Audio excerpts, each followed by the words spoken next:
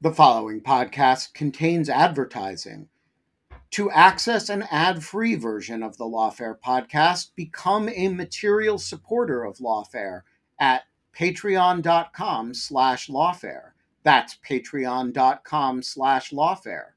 Also, check out Lawfare's other podcast offerings: Rational Security, Chatter, Lawfare No Bull, and The Aftermath.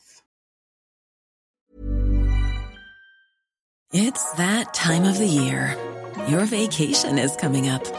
You can already hear the beach waves, feel the warm breeze, relax, and think about work. You really, really want it all to work out while you're away. Monday.com gives you and the team that peace of mind. When all work is on one platform and everyone's in sync, things just flow.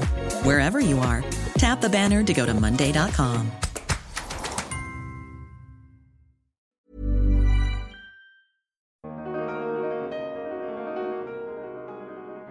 It's connected with quite a radical idea that we can set the terms of our own shared life and have some control of the path that we take into the future, which is inevitably set for each of us in really deep ways by these collective decisions. And so that idea, it becomes nothing but some people choosing on other people's behalf or some people doing things to other people if there's not a threshold of political equality among the decision makers, the citizens. And we could start by thinking of that at a minimum in terms of process rights. And I think process rights are really the hard core of it: voting, speech, etc. I'm Alan Rosenstein, and this is the Lawfare Podcast, November 17th, 2022. American democracy might look healthier in light of last week's midterms, but there's still a lot of skepticism across the political spectrum about how it's doing.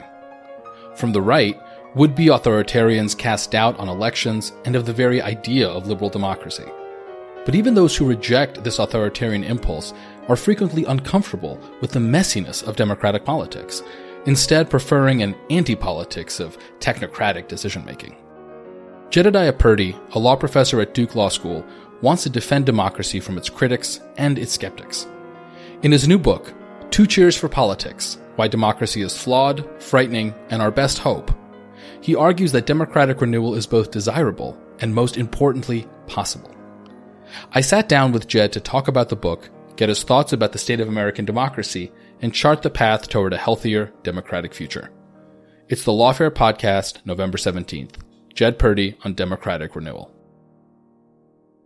So, Jed, I want to spend most of our conversation obviously talking about this book. It's this wonderfully rich treatment of questions of democracy and how we live together and how we govern each other. But I actually want to start because of the moment that we're recording this, and I should say we're recording this on the morning of Friday, November 11th, just to get your reaction to the midterms that happened earlier this week and because of the vote count are still happening in a sense. You know, less obviously from the kind of horse race or punditry perspective, but what this latest formal entry into our long democratic process, you know, what that tells you, if anything, about the kind of health of American democracy, which I take to be ultimately the animating concern of your larger project. So it strikes me that every 2 years, when we have another round of Senate votes, we're confronted with the fact that we compose our national majorities in ways that are fragmented in artificial and counter-majoritarian ways. And part of the argument of this book is that counter-majoritarian usually means anti-democratic. And so that there's a fundamental distortion or disconnect in which national political sentiment or decision doesn't get in any immediate or effective way translated into a governing national majority. And it's sort of an abstract way of saying what everyone has come to appreciate in the last few years, that the Senate badly messes up the translation of public sentiment into the power to make law, and gerrymandering in the House does the same. So we look at a really profoundly artificial and out of focus version of what's at stake in the handful of races that we get to, that make a difference and that we closely follow. So I think this is true in every American election cycle. Each one is kind of a reminder of the ways that we don't really run a system of popular self-rule. A second thing, which is a little more hopeful, and here I'm really just following the first analysis of the midterm results that Nate Cohn gave in the New York Times the morning that we're talking, which is November 11th, which is that in states where the election denial and kind of crazy menace of a subsequent election reversal kind of specter loomed large, Pennsylvania, for example, it seemed that the Democrats outperformed the fundamentals and outperformed their national performance. And in places where that set of stakes was less salient, Republicans performed more in line with what the fundamentals of presidential approval and inflation and economic sentiment would seem to suggest. So that, I think, is a heartening thought, because as a general matter, if there is not majority commitment to majority rule itself, to core democratic processes, then the whole thing is in very bad shape. So to the extent that that read is right, that there actually are majorities for continuing to keep democracy working where it's clear that those are the stakes, that I think is heartening. I also think it's heartening that where abortion was salient, it tended to help the Democrats. Good because not only because of my own kind of substantive politics, but because as a general matter, the book's argument, not an original one, is, among other things, that it's good when elections have policy consequences, policies have electoral consequences, and the relation between those is understood. Then the idea that we're actually participating in ruling ourselves through elections has a kind of concreteness and cogency. And although I wouldn't have chosen to have these fights over reproductive rights, I do think that they seem to have concentrated the minds of voters into the thought that they're actually taking responsibility for the next cycle of laws, which is the sort of thing we would, I think, want elections to mean from a democratic perspective. So your discussion of ruling ourselves and that formulation, I think, is a nice segue into the first question I wanted to ask you about the book, which is about definitions, which is always a good place to start, I think, when you're talking about theoretical concepts like democracy. What to you is the core of democracy? And obviously, it's one of these famously contested concepts where, because it's a good thing or because it's coded as good, everyone wants to smuggle in their substantive commitments. So what to you is the analytic core of democracy? And is it more than just a simple decision process of majority rule, which I suspect is what a lot of people would say if pushed to give a kind of value neutral, if such a thing is possible, definition of the term? If pushed, I would say it is a decision process of majority rule among political equals. And the second part is as important as the first, and the relation between the two can be tricky. Let's talk about the decision process part just for a moment, because I would say this. People recognize that bare majority rule is an idea that doesn't itself contain much in the way of reassurance, sort of moral constraints and guarantees that things won't go off the rails. So there's a very natural, indeed a very human tendency to want to soften that formulation, move away from it, qualify it, say, well, it can't really be that. It has to be something gentler and less unsettling. Maybe democracy is an endless conversation. Maybe democracy is how a political community remains open to the future by making no decision final. Formulations like this move away from what I think is a really important one half of the core, which is that where there are decisions that have to be made because they set the basic terms of how we live together. And lawfare listeners can think of everything you learn in property law, everything you learn in contract law, everything you learn in constitutional law as examples of answers that law gives to questions like who has what, who can use what, who can do what. Can they do that to me? The kinds of real world questions and problems that arise from interdependent human existence and which law addresses and structures. We have to have some answer to the question of how any of those systems are going to be shaped. That set of questions I call political questions. They're ones as to which there's a collective answer and there's no getting out of the answer. We all in a way have to live with it. Even a version that lets people opt out in one way or another is an answer. So I don't think we should shy away from that. Once you say that there has to be a decision, it is inevitable to ask next who makes the decision. And part of the argument of the book is that the presumption should be in favor of majority decision on questions of that kind, unless there's the very good reason to the contrary. But the second part of the definition is equally important. Democracy is an attempt to specify institutionally the idea that the people who live with a set of rules ought to be the ones who make those rules, or at least affirm them. It's connected with quite a radical idea that we can set the terms of our own shared life and have some control of the path that we take into the future, which is inevitably set for each of us in really deep ways by these collective decisions.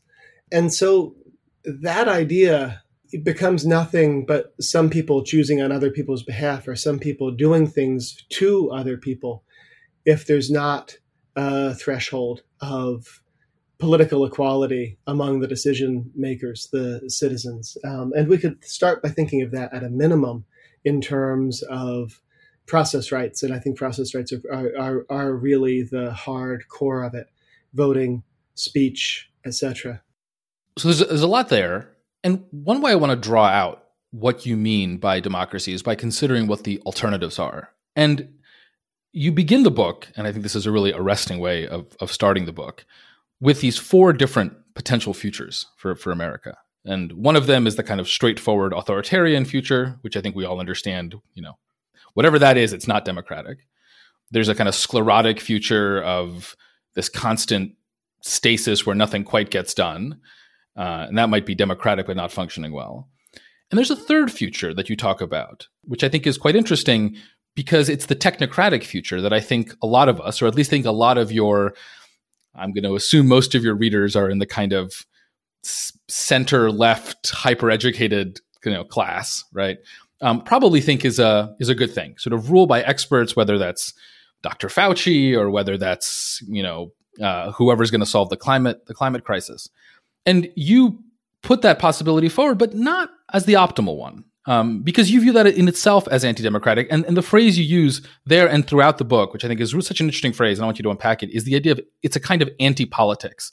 So what do you mean by this, what looks like potentially very nice technocratic future of solving our problems?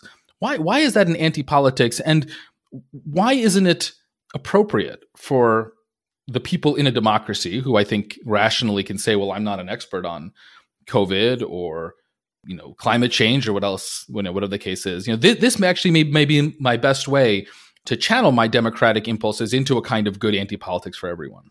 Yes, good. So I really appreciate your taking us there, Alan, because definitely any book has its audience. And I assume that readers of this book will frequently be people who, like me, we're trained by experts and among experts, and in a sense are experts ourselves.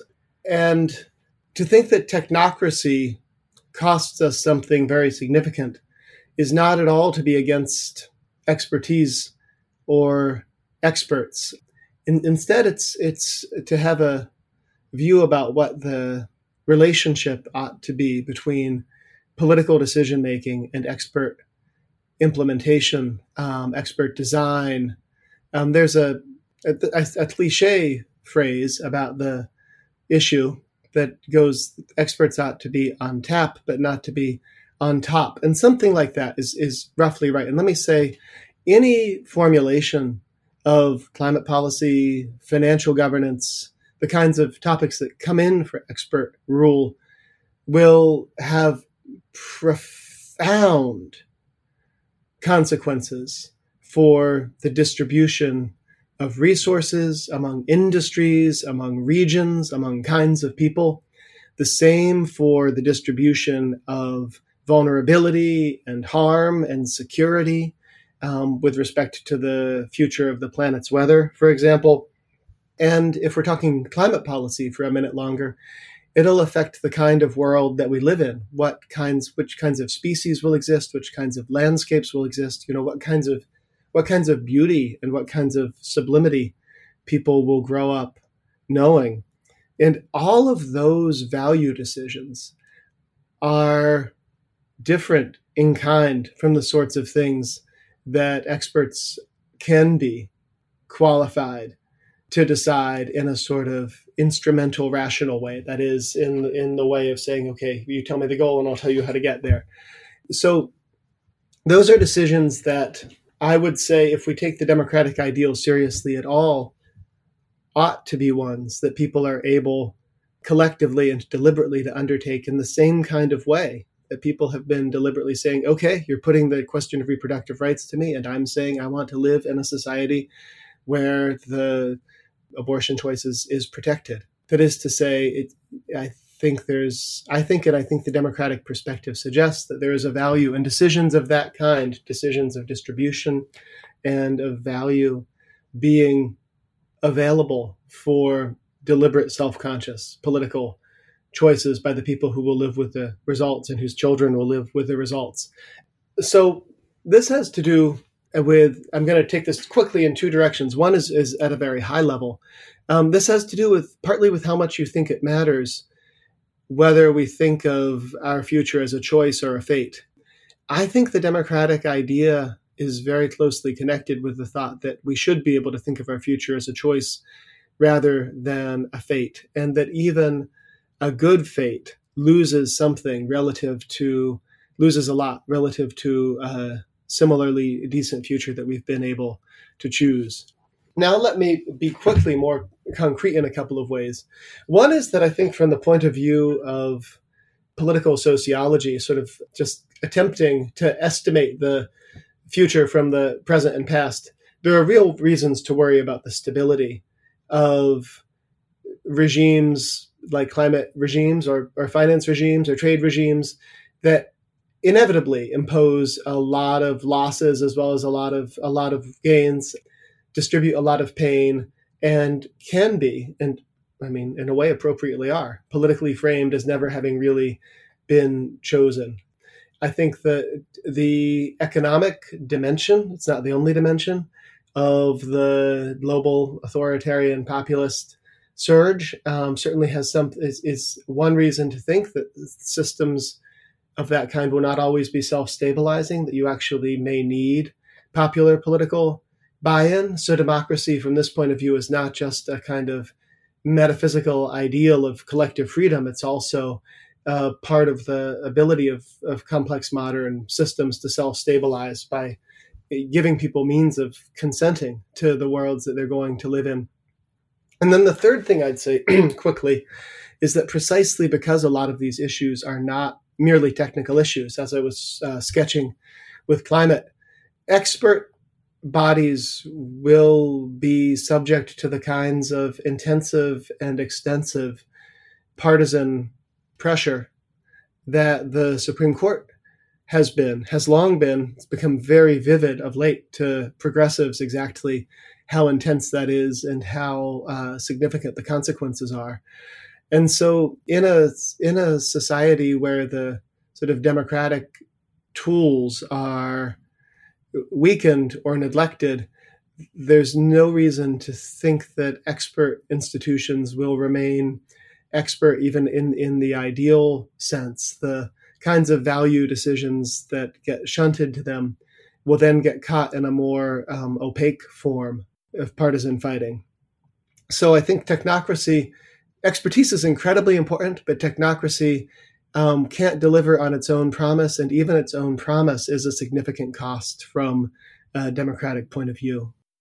So then, would it be fair to characterize your defense of democracy on more instrumental than intrinsic grounds? And here I'm reminded of this, I think, kind of now infamous tweet that Utah Senator Mike Lee sent in, I think it was October 2020, where he criticized the idea of, quote, rank democracy, and said that really it's not the democracy itself that we care about, it's its ability to achieve human flourishing. And he had this whole thing about living in a republic versus democracy. And I don't know, we don't necessarily have to get into whether he got those terms right. But I think there is a kernel of truth to what he was saying, or at least there's a kernel, or at least there's a version of the defense of democracy that is in line with what he was saying, which is that the reason we care about it is because it leads to these good goals, whether it's a self-stabilizing social and economic regime, or whether it's a way to check capture of elites. On the other hand, there's also this rich tradition going, all the way back to Aristotle of defending democracy on intrinsic grounds, because what it is to be a flourishing person in a society where we have to rule each other and be ruled by one another, is to engage in this, and that to not engage in it is to lose a part of what makes life good. And I'm sort of curious where you fall out, or where you fall on that spectrum, though of course it doesn't have to be an either or, it can be a both and. Right. So I think what's distinctive about the book, if anything, is a pretty strong attachment to the intrinsic idea of democracy, and a commitment really to recognizing that the institutions we're often invoking and even defending when we talk about the health of democracy, like the U.S. Constitution, actually present profound problems from the point of view of taking fully seriously the idea that we should be trying to live in a world in which we, in Aristotle's phrase, rule and are ruled in turn. So I think, to borrow another famous phrase from Justice Jackson, if democracy is not a suicide pact, and it's important that it be part of a viable system of governance in extraordinarily complex and parlous times, so that the instrumental or consequentialist considerations are real, but they're real almost as a kind of constraint. And I guess one reason that I point to them, Alan, I'll say quickly, is that the traditions of anti-politics have always worked in sort of two modes. One is to characterize a set of problems as ones that are not appropriately political at all, certainly not appropriately left up to democracy. And the other is to sort of talk down democracy itself, to talk down people's capacities to understand and make responsible decisions together, and to say, in effect, more or less openly, putting the most important decisions in the hands of your neighbors or your fellow citizens, that's totally reckless, doesn't make any sense, actually would be a suicide pact. The reason I went to the point about voters seeming to do all right from the point of view of protecting democracy, when the protection of democracy was salient in this last round of midterms, is that it's another small data point on the view that actually people in favor of the view that people are actually more able to do this than they're often given credit for. I think we all have that suspicion that maybe people can't really do this. I mean, maybe this is just a pipe dream, closer to the top of our minds than we might imagine, because it really is in the water of American culture, and it's in the water of American elite education, which a lot of Lawfare listeners have been through. I think we should welcome good faith opportunities to push against it, not least because what we're capable of as political creatures is at least in part what we think we're capable of, and what we're sure that we're not capable of, we definitely will not be capable of. Hey, folks, I'm Mark Maron from the WTF Podcast, and this episode is brought to you by Kleenex Ultra Soft Tissues, your ally to help tackle your allergy symptoms this season. I love the change of seasons, but nobody loves pollen and all those other things floating in the air that make you sneeze during this nice weather. Kleenex Ultra Soft Tissues are hypoallergenic and allergist approved. So fight back against watery eyes and runny noses without worrying about irritating your skin. For this allergy season, grab Kleenex and face allergies head on. Hiring for your small business? If you're not looking for professionals on LinkedIn, you're looking in the wrong place. That's like looking for your car keys in a fish tank. LinkedIn helps you hire professionals you can't find anywhere else, even those who aren't actively searching for a new job but might be open to the perfect role. In a given month, over 70% of LinkedIn users don't even visit other leading job sites. So start looking in the right place. With LinkedIn, you can hire professionals like a professional. Post your free job on linkedin.com/people today. So let's now, I think, get a little more concrete about the sort of the different forms that anti-politics comes. And your book ranges over a bunch of them, and there's a really interesting discussion that unfortunately we don't have time to get into, but it's why one reason I encourage folks to read the book. It's a really interesting discussion about economics and the role of a certain kind of neoliberal ideology as anti-politics. But in this discussion, sort of especially given kind of our audience, I want to focus on the legal system and its role in anti-politics. And obviously, the first thing we might look to is the role of the courts in taking certain questions out of the political process. This role and the tensions that come with it are obviously longstanding. I mean, people have been talking about the counter-majoritarian difficulties since the 50s and 60s. But obviously, it's gotten more salient, I think, in the last 5 years as the rightward tilt of the court has, I think, made a lot of folks who used to be much more comfortable with strong judicial involvement a little less so.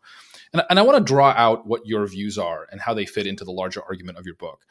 And the first question I want to ask is whether I'm characterizing your argument correctly, which is you seem to define, because your definition of democracy is more than just pure majority rule. It involves a certain kind of relationship that we all have to one another. Mm-hmm.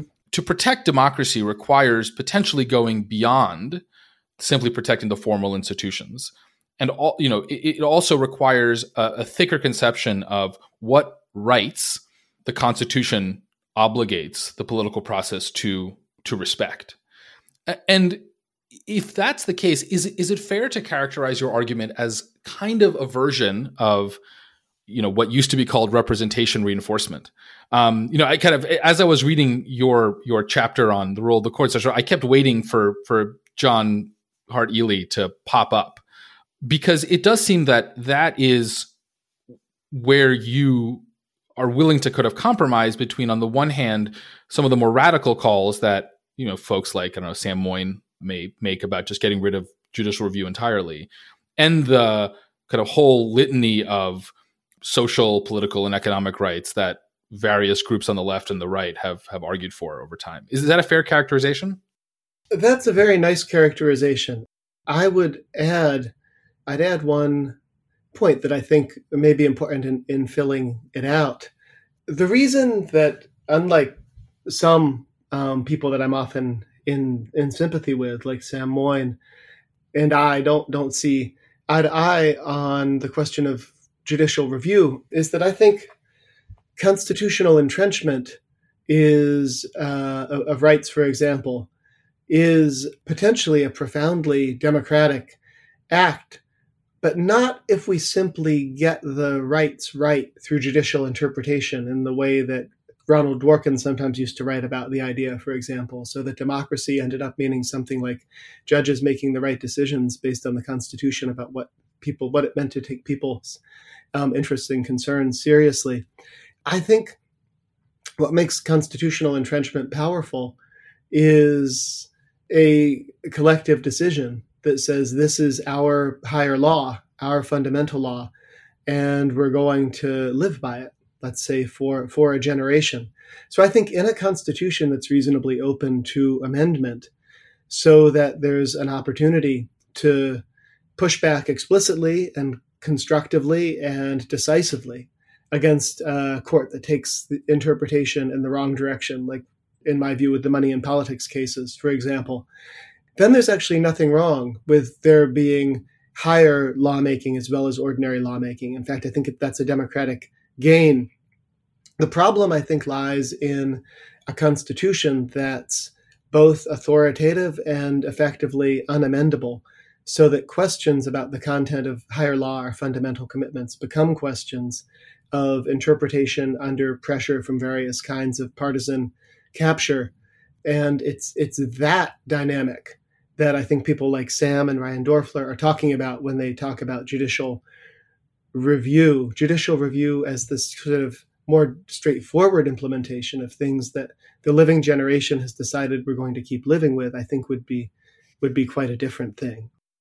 Look, I tend to agree with you on this, but I do want to push you a little bit, because I do find that when folks begin to argue against or want to, again, put some limits on the role of the courts, which again is becoming more and more of a mainstream kind of view on the happened so fast. Yeah, it happened really fast. Becoming much more of a mainstream view on the center left, right? And to be fair, right, on the right, I think folks are discovering that judicial activism isn't all that bad when it's 100%. Right. And it's been clear for about a decade, if not more, that was coming. Yeah, but when I see, again, especially folks on the left criticizing the courts, I'm always tempted to ask, well, what are you willing to give up in terms of your policy priorities?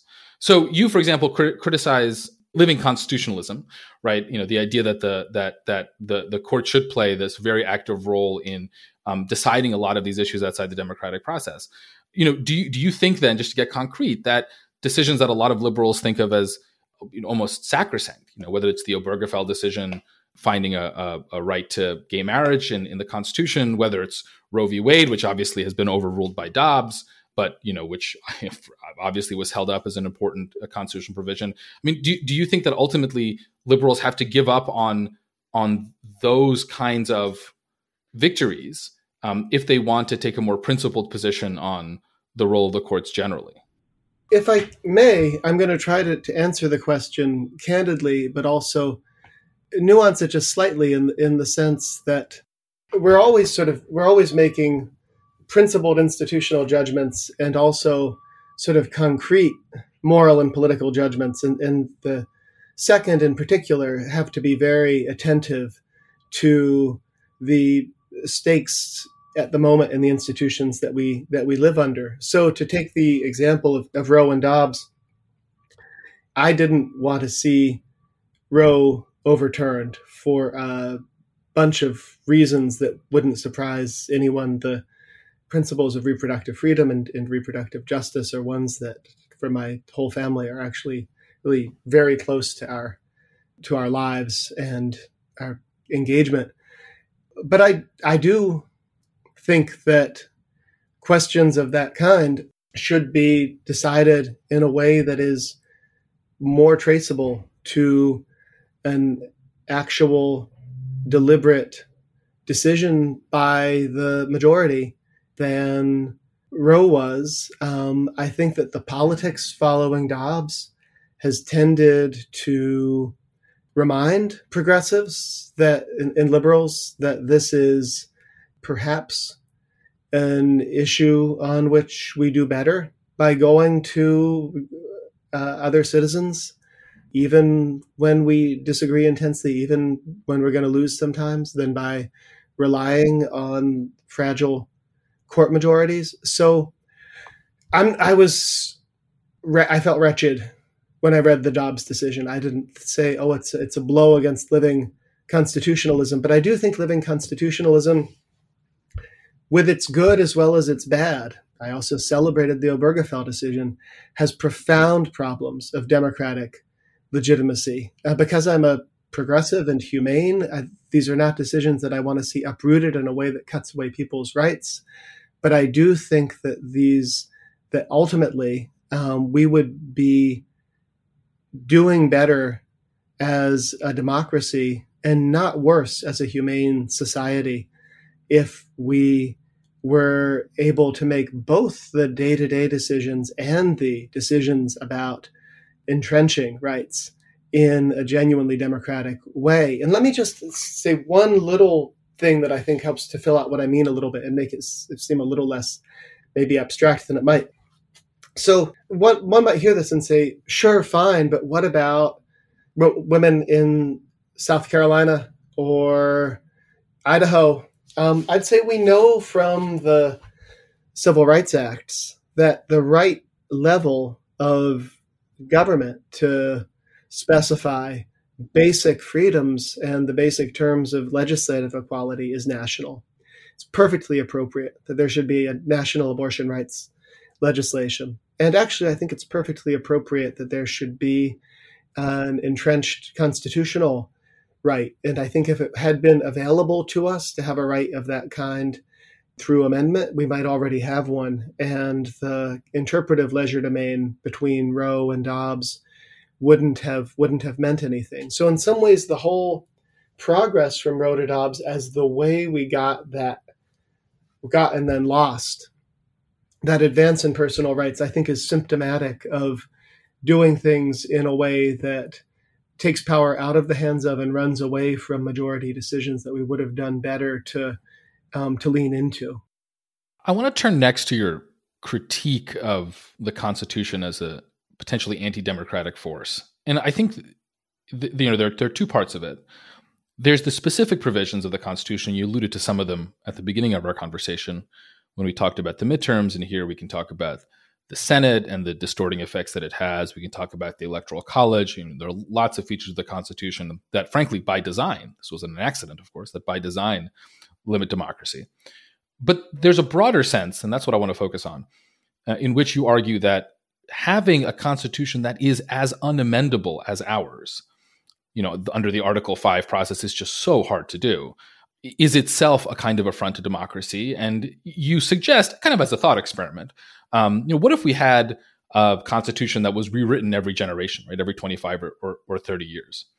And I think this raises the question for me about whether or not at core, your criticism of our current constitution commits you to being willing, at least in principle, to favor constitutional plebiscite. Whether at the end of the day, your view is that the Constitution, although it is the higher law, is itself subject to the democratic desires of maybe it's majority, maybe it's supermajority, as anything else. I think that's a very defensible view, but I do think that it's a somewhat radical departure from, I think, how most people think about the Constitution. So I just want to draw that out and make sure that I'm the inference correctly. Great. I totally appreciate that. The answer is yes. Yes, it does. I think the only way to keep entrenched higher law from taking the kind of path that ours has to partisan jockeying over interpretive theories with massive consequences for people's lives is to think of the authority of constitutional law as coming from its being an enactment of a special kind of political we, the we of the first sentence of the Constitution, we the people. The way to keep that viable, I think, is to make amendment possible. And I think I have not yet been unconvinced that the best expression of that living we would be an up or down vote on constitutional language that had emerged from, in my thought experiment, appropriately representative and deliberative conventions. I should just say a tiny thing, then I want to talk more about this, which is such a crucial point. My sort of thought experiment ideal, I wouldn't say is necessarily to rewrite the Constitution every generation, but to give every generation a scheduled convention process that would open the possibility of proposing amendments. And you could have an amendment that says strike and replace everything.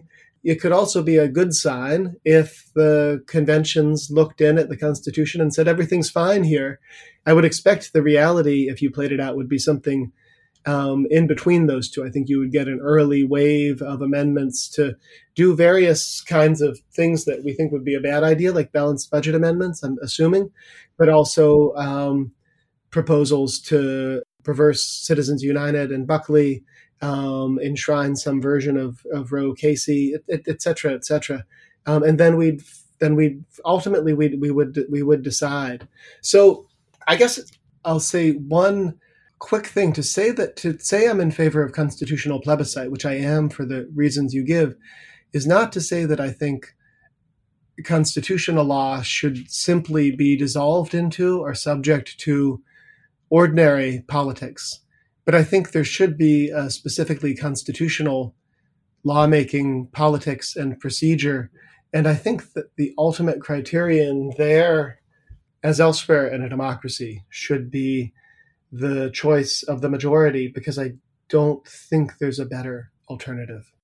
One question I do have about the idea of making our sort of basic institutions more open to reform is whether or not that at least some margin undermines the kind of background stability that you need for the sort of deeply engaged democratic process that you're talking about. And what I mean, just to be, because it's very abstract, what I mean to be more concrete is, right, part of the reason that, let's say, every 2 years, we are grudgingly, though some of us increasingly less grudgingly, which is unfortunate, or some of us less willing to, which is unfortunate, we are willing to win some or lose some, is because we know that ultimately the system that we have is quite stable, so we will have another choice in 2 years, right? And in a country like the United States, which is relatively young, lacks a at least formal dominant sort of ethnic or national character, lacks a formal dominant religion, right? For which the Constitution functions as a kind of unifying creed. Do you worry that although making the Constitution more flexible might help with that element of democracy, you're getting rid of some of the kind of social preconditions for people being able to engage in the or being willing to engage in the repeated game of trading power back and forth? And obviously, it's not a binary, right? So there's some margin in which that is acceptable or not. But I'm curious to get your thoughts on that. Alan, it's an incredibly important question. Let me start by affirming you can't, I think, get consent to ruling and being ruled. That is, you can't get people to stand still for unwelcome decisions or to accept the right of other citizens to make unwelcome decisions that affect them without some deep prior level of commitment to the system itself, which I think in a democracy has to be, to some extent, a sentiment of solidarity, sympathy, trust. You really have to feel that you're in it together enough, that you're willing to let other people's decisions go for you for a while, even though you disagree vehemently, and even though you feel or are hurt by the result. I mean, democracy can hurt us. Any political system can hurt us, and there's no assurance against that. So just as you say, and you channeled it really beautifully, the sort of post-World War II and to some extent 20th century American approach to that problem has been to treat the Constitution itself as a sort of source of common identity, a touchstone, a keystone, really, to being American that keeps us bound into it. And to some extent, it has succeeded very powerfully. And a lot of the lived life of American democracy testifies to this. You talk to students, you talk to friends, people more or less at random, about questions of political identity, political principle. The Constitution comes up quickly. It comes up repeatedly.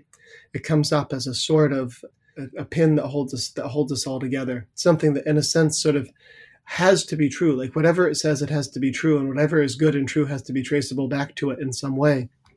Some of the writing that Reba Siegel and Robert Post have done about popular and democratic constitutionalism has very interestingly kind of limbed the ins and outs of this sense that somehow the Constitution could be good or true in multiple inconsistent ways, and the inconsistency could somehow itself hold us together.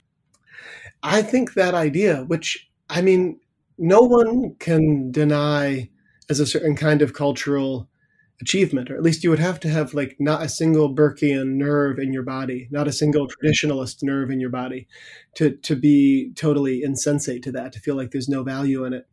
It's come at a cost. It's come at the cost of mystifying and distorting the content of the Constitution and the role of the courts. It's come at the cost of concealing the political and partisan character of what courts do. And it's come at the cost of treating fundamental law as something that living generations are not able to make or pass judgments on, but that has to be handed down to us. It's come at the cost almost of a sort of historical diminution, where we imagine ourselves as less politically capable, as always heirs and never founders. And I think that its viability is sort of coming apart at the seams right now. If we were to, as we talked earlier about intrinsic and instrumental or consequentialist reasons to be in favor of strong democracy, and there has been a instrumental case for this sort of civic religion, the constitutional creed, as Aziz Rana calls it, for a long time, that it was the thing holding us together. But it's not now. It's not in people's views of the courts. It's not in people's views of the electoral system the Constitution sets up.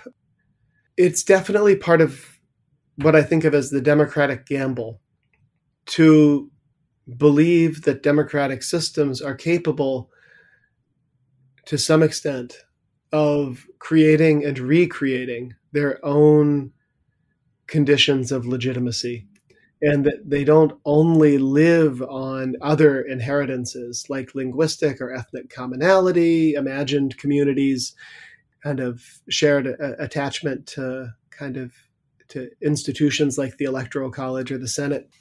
If that's not true, if democracies, if we can't, in a sense, fight it out and come back stronger, then we really are stuck trying to fight it out while not quite admitting that we're fighting it out within the cramped and distorting terms of the inherited Constitution.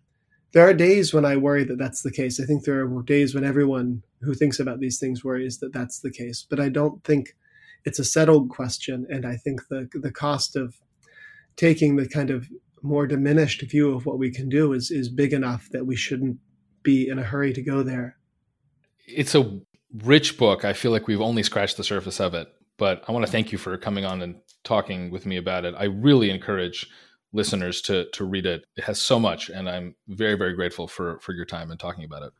Alan, it's great to talk to you. Thanks a lot for taking the time and for being so thoughtful. The Lawfare podcast is produced in cooperation with the Brookings Institution. You can get ad-free versions of this and other Lawfare podcasts by becoming a Lawfare material supporter at patreon.com/lawfare. You'll also get access to special events and other content available only to our supporters. Please rate and review us wherever you get your podcasts. Look out for our other podcasts, including Rational Security, Chatter, Allies, and The Aftermath, our latest Lawfare Presents podcast series on the government's response to January 6th. Check out our written work at lawfareblog.com. The podcast is edited by Jen Patya-Howell, and your audio engineer this episode was Kara Schillen of Goat Rodeo. Our music is performed by Sophia Yan. As always, thanks for listening.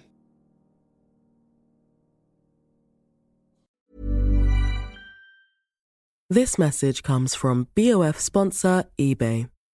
You'll know real when you get it. It'll say eBay Authenticity Guarantee. And you'll feel it.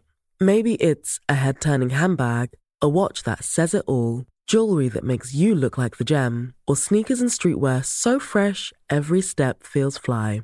eBay gets it.